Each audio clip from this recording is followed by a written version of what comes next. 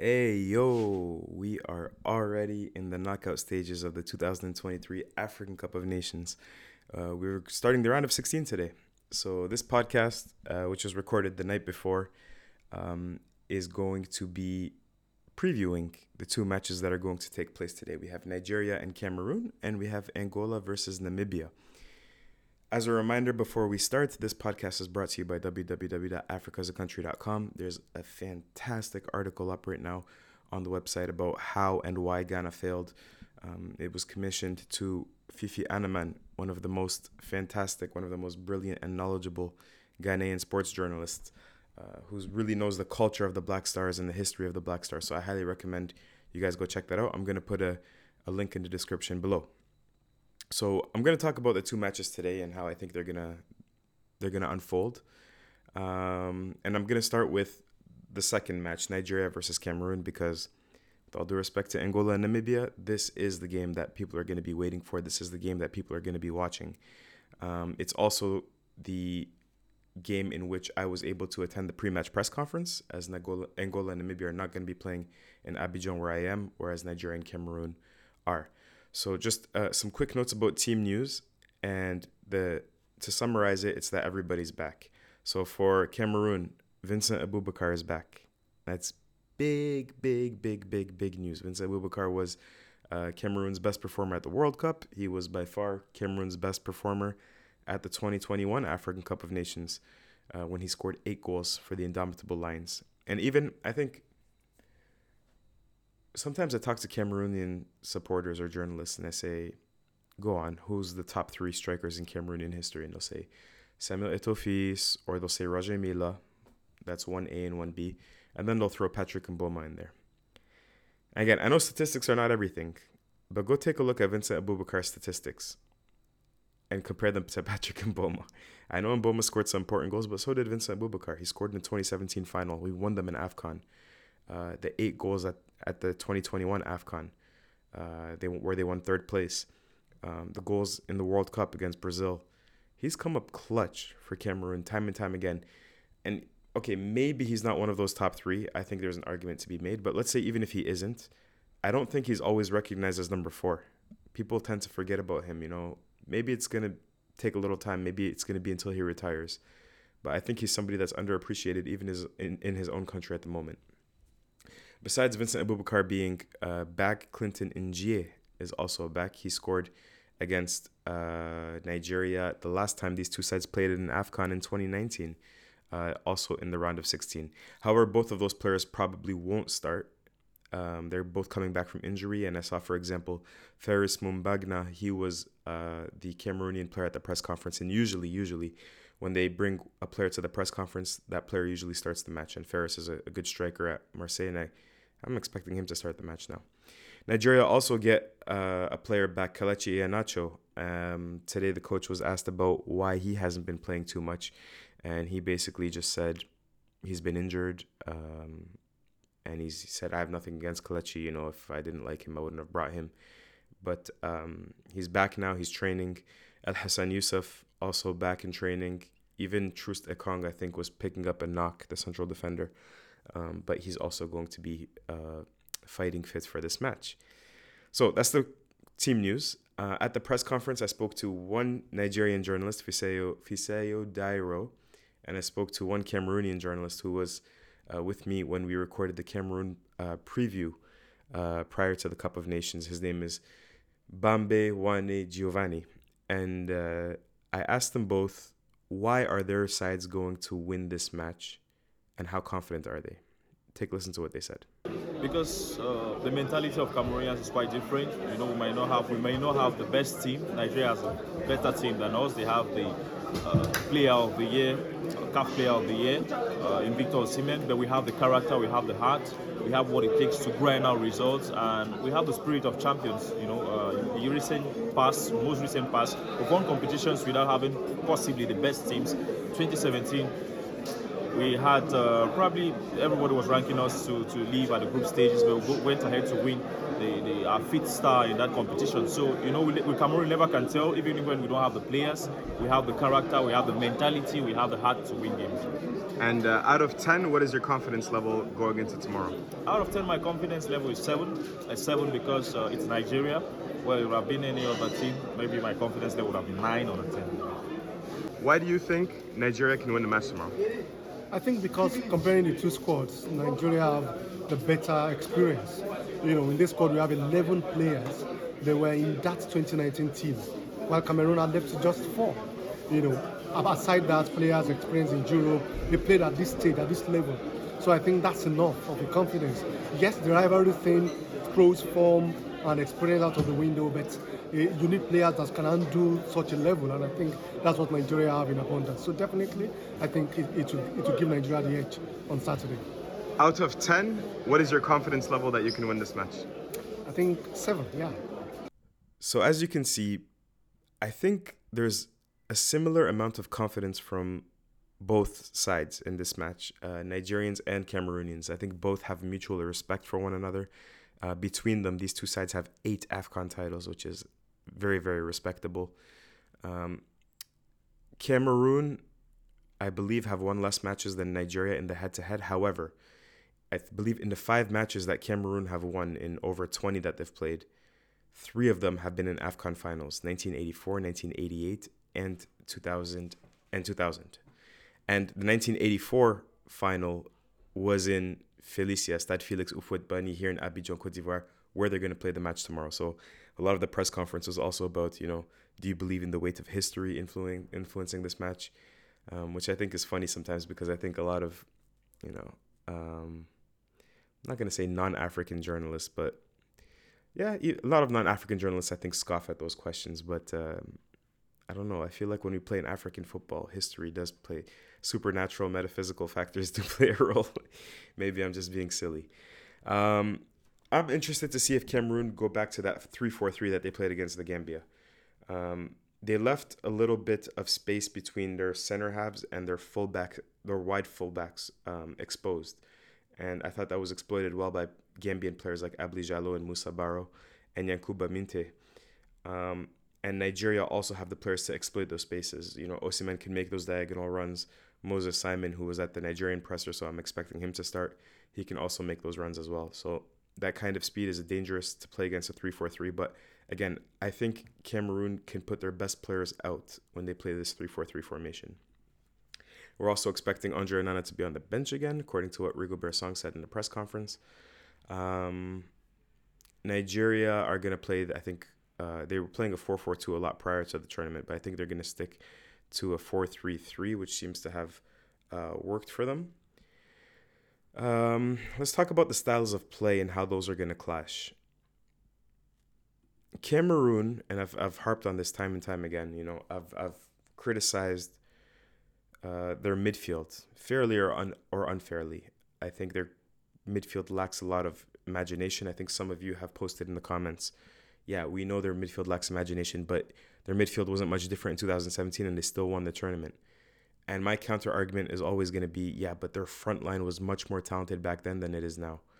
Karl Toko Ekambi, Vincent Aboubakar, Benjamin Mukanjo, Christian Basogog, the player of the tournament. This tournament, Ekambi was played out of position. Nkudu has had a good tournament so far. Franck Magri has been also played out of position in one match. And so I don't think they got their front line right. But with Aboubakar back, with Ekambi fit, with Nkudu playing the way he is, maybe Cameroon can hit a third or a fourth gear here. It could be possible. So that's something to keep an eye on. But Cameroon, as we've mentioned time and time again, yes, they have an unimaginative midfield, but what they do a good job of, when they get the ball in the wide areas, especially to George Kevin Nkudu, they do a great job of crossing the ball and scoring from crosses or set pieces. They are the side that crossed the ball the most in this tournament, and every single goal that they scored in this tournament has come from a cross or a set piece. I asked that question to Jose Pissarro. I said, I'm sure you know this, and he said, yeah, I do know that Cameroon have scored every single one of their goals via crosses or set pieces. I said, how are you going to counter that? And his answer was basically that he knows that that's the case, and they're just done a lot of film study. They've told the players what needs to be done, and they're basically going to be preparing for that. So that's one thing.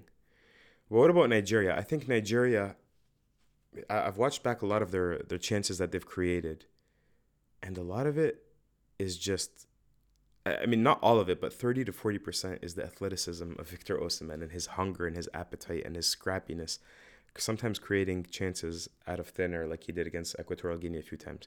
The problem with Victor Osimhen in this tournament is that he's missed a lot of chances. He's actually he's the statistical leader for the most amount of chances missed, big chances missed as well. So we're used to seeing him more clinical with Napoli. I do think that he can get his shooting boots on and knock in a few. But they're not creating chances. Nigeria are creating chances, but they've only been scoring one goal, I believe in each of their matches. One time off of a penalty. So Jose Pesero had a funny response to a Nigerian journalist, or maybe it was a Cameroonian journalist that said, you guys are not scoring a lot of goals. And he said, we're creating chances. And he uses a ketchup metaphor, which I thought was brilliant. He says, sometimes you squeeze the ketchup and a little bit comes out. And sometimes you squeeze the ketchup bottle and too much comes out. And basically he's saying the process is right. We're squeezing the ketchup bottle. We just don't know if, the goals are going to come or not. And so I think a lot of that is going to depend on the sharpness and the efficacy of that front line, especially players like Victor Osimhen. So yeah, let's think about their strengths again. Cameroon are going to cross. Nigeria are going to focus probably on transitions, verticality, creating chances in open space behind backline. When I think about those being the strengths of these two sides, I think both sides are going to sit back. I don't think this is going to be a very entertaining match. I think this is going to be more of a chess piece match, where both sides are going to sit back. They're going to be scared to give up, easy opportunities. They know each other's strengths, and they're going to be looking to nullify that. And it's really about who's going to be able to handle the opposing side's strengths better, in my opinion. Cameroon will have to deal with Nigeria's transition game and verticality, and Nigeria will have to deal with Cameroon's crossing. So, yeah, I think I'm going to leave it there. It's going to be, a classic. Anytime you have those neighbors playing against one another, it's going to be a classic, and I hope it's going to be a memorable match that we all enjoy. Let's move on to the second match, Angola versus Namibia, which is going to take place earlier than Nigeria versus Cameroon. Angola versus Namibia, I think this is an exciting match for both sides. Namibia have never made it to the knockout stages. Angola haven't made it to the knockout stages in over a decade. So they both find themselves in a new position, or relatively new position. And it's exciting. Colin Benjamin, the Namibia coach, spoke in a press conference that I didn't attend, but he was saying, about how exciting it is to be amongst the last 16 on the African continent, and how Namibia are going to be underdogs, but they're always underdogs anyways. He said, I don't remember the last time we played a match and we were favorites in that match. Namibia have only scored one goal in this tournament against Tunisia, a match that they won. However, I think they have the potential to score more. And Namibia, if you look at their tendencies, they'd like to play a lot of long balls. And they have a lot of nifty and clever forward players like Dion Hoto and, of course, Peter Shalulile. Shalulile, I'm expecting a little bit more of, because of his instincts and because of his goal-scoring abilities. You would expect him to, at least pounce on one or two half chances and at least nick a goal by now. So I think we're all expecting him to do a little better, but it could be coming. Maybe they're squeezing the ketchup bottle and too much is finally going to come out. Petrus Chetimbe, I think, has been a little bit of a disappointment. He's been benched for a younger player. But yeah, Namibia, I think, are going to be very, very, very conservative. I think here, whereas I thought both sides were going to be conservative and sit back in Nigeria versus Cameroon, here I think Namibia are the ones that are going to be sitting back. When they get the ball, they're going to be playing those long balls as they're used to doing. They're going to rely on set pieces of Dion Hoto, and they're going to rely on Peter Shalila's goal-scoring instincts. Angola, however, who I think are going to be the favorites, their attacking lineup is in form. Gelson Dalla was named in my team of the round. for the group stages. I think he was also named in CAF's team of the round for the group stages with 2 goals. Mabululu also has 2 goals, the striker playing in Egypt. Gilberto, I thought, has done a great job coming into this tournament, in the last 2 matches, creating so many great chances with his dribbling. Even a player like Zini, who I believe is just 21 years old, kind of plays like as a left forward or as a striker, sometimes more as a left forward, I believe. He's been very, very good at, getting shots on target, creating opportunities. And I think him, and then you even have options on the bench like Azito Lavumbo. So they're not really missing, a lot of Mbala and Zola, for example, who obviously pulled out of the tournament, prior to it kicking off. Excuse me, I'm thinking as I'm typing. That's why I'm kind of taking forever to talk here. But there has been trouble in camp for Angola. That's one thing that worries me. Lloyd Augusto and Benny both went home, one for indiscipline, so he must have got into it with the staff, and the other one because he was dissatisfied with the amount of playing time that he's been receiving. So that's not good. They've also had a player go home due to injury, kind of like Mo Salah, and if he recovers, if Angola makes it to the final, I'm sorry I'm laughing, but that would be very, very unexpected, then he could come back too. So again, this is a match I think Angola's going to have more possession of the ball. They're going to rely on Gelson Dalek to create, the way he carries the ball, his set pieces. Mabululu's going to have to be a wrecking ball like he is in the opposing box. We're going to see what we can get from Zini, Gilberto, Zito Lavumbu. All of those players are capable of creating a lot of trouble, and even Angola's defenders have been, I think, good. Player like Kyolonda Gaspar, many people had him in their team of the round for the group stages as well. So, Angola seemed like the all-around better side. They're this side with more experience. Namibia, I don't want to say they're almost happy to be there, but I do think that experience and the overall quality is going to make a difference. If the first match, I think, could very easily go into extra time, and then I'm probably going to pick Nigeria over Cameroon, but I wouldn't be surprised if either of those sides win. I think the second match, my prediction would be that Angola goes through, I'm going to say almost comfortably. I think this is going to be a 2-0 or a 2-1 scoreline for the Black Sable Antelopes. So that's it. I'm going to try to move to 2 podcasts per day. I don't know what you guys think of that, but I'm thinking of doing a preview released in the morning and then immediately after the matches, a roundup as we were doing during the group stages. So maybe we can get 2 previews per day going, and I think that could get you all in the mood and whet your appetite for these matches in the round of 16. So thanks for listening. If you like what you have heard, please subscribe. Whether you're listening on YouTube or if you're listening on some of the audio streaming platforms, do leave a 5-star rating. That does help. I've been very, very pleased with how this channel has grown and how this podcast has grown throughout the African Cup of Nations. So thank you for that. Keep it locked in, and we'll speak to you after the matches tonight.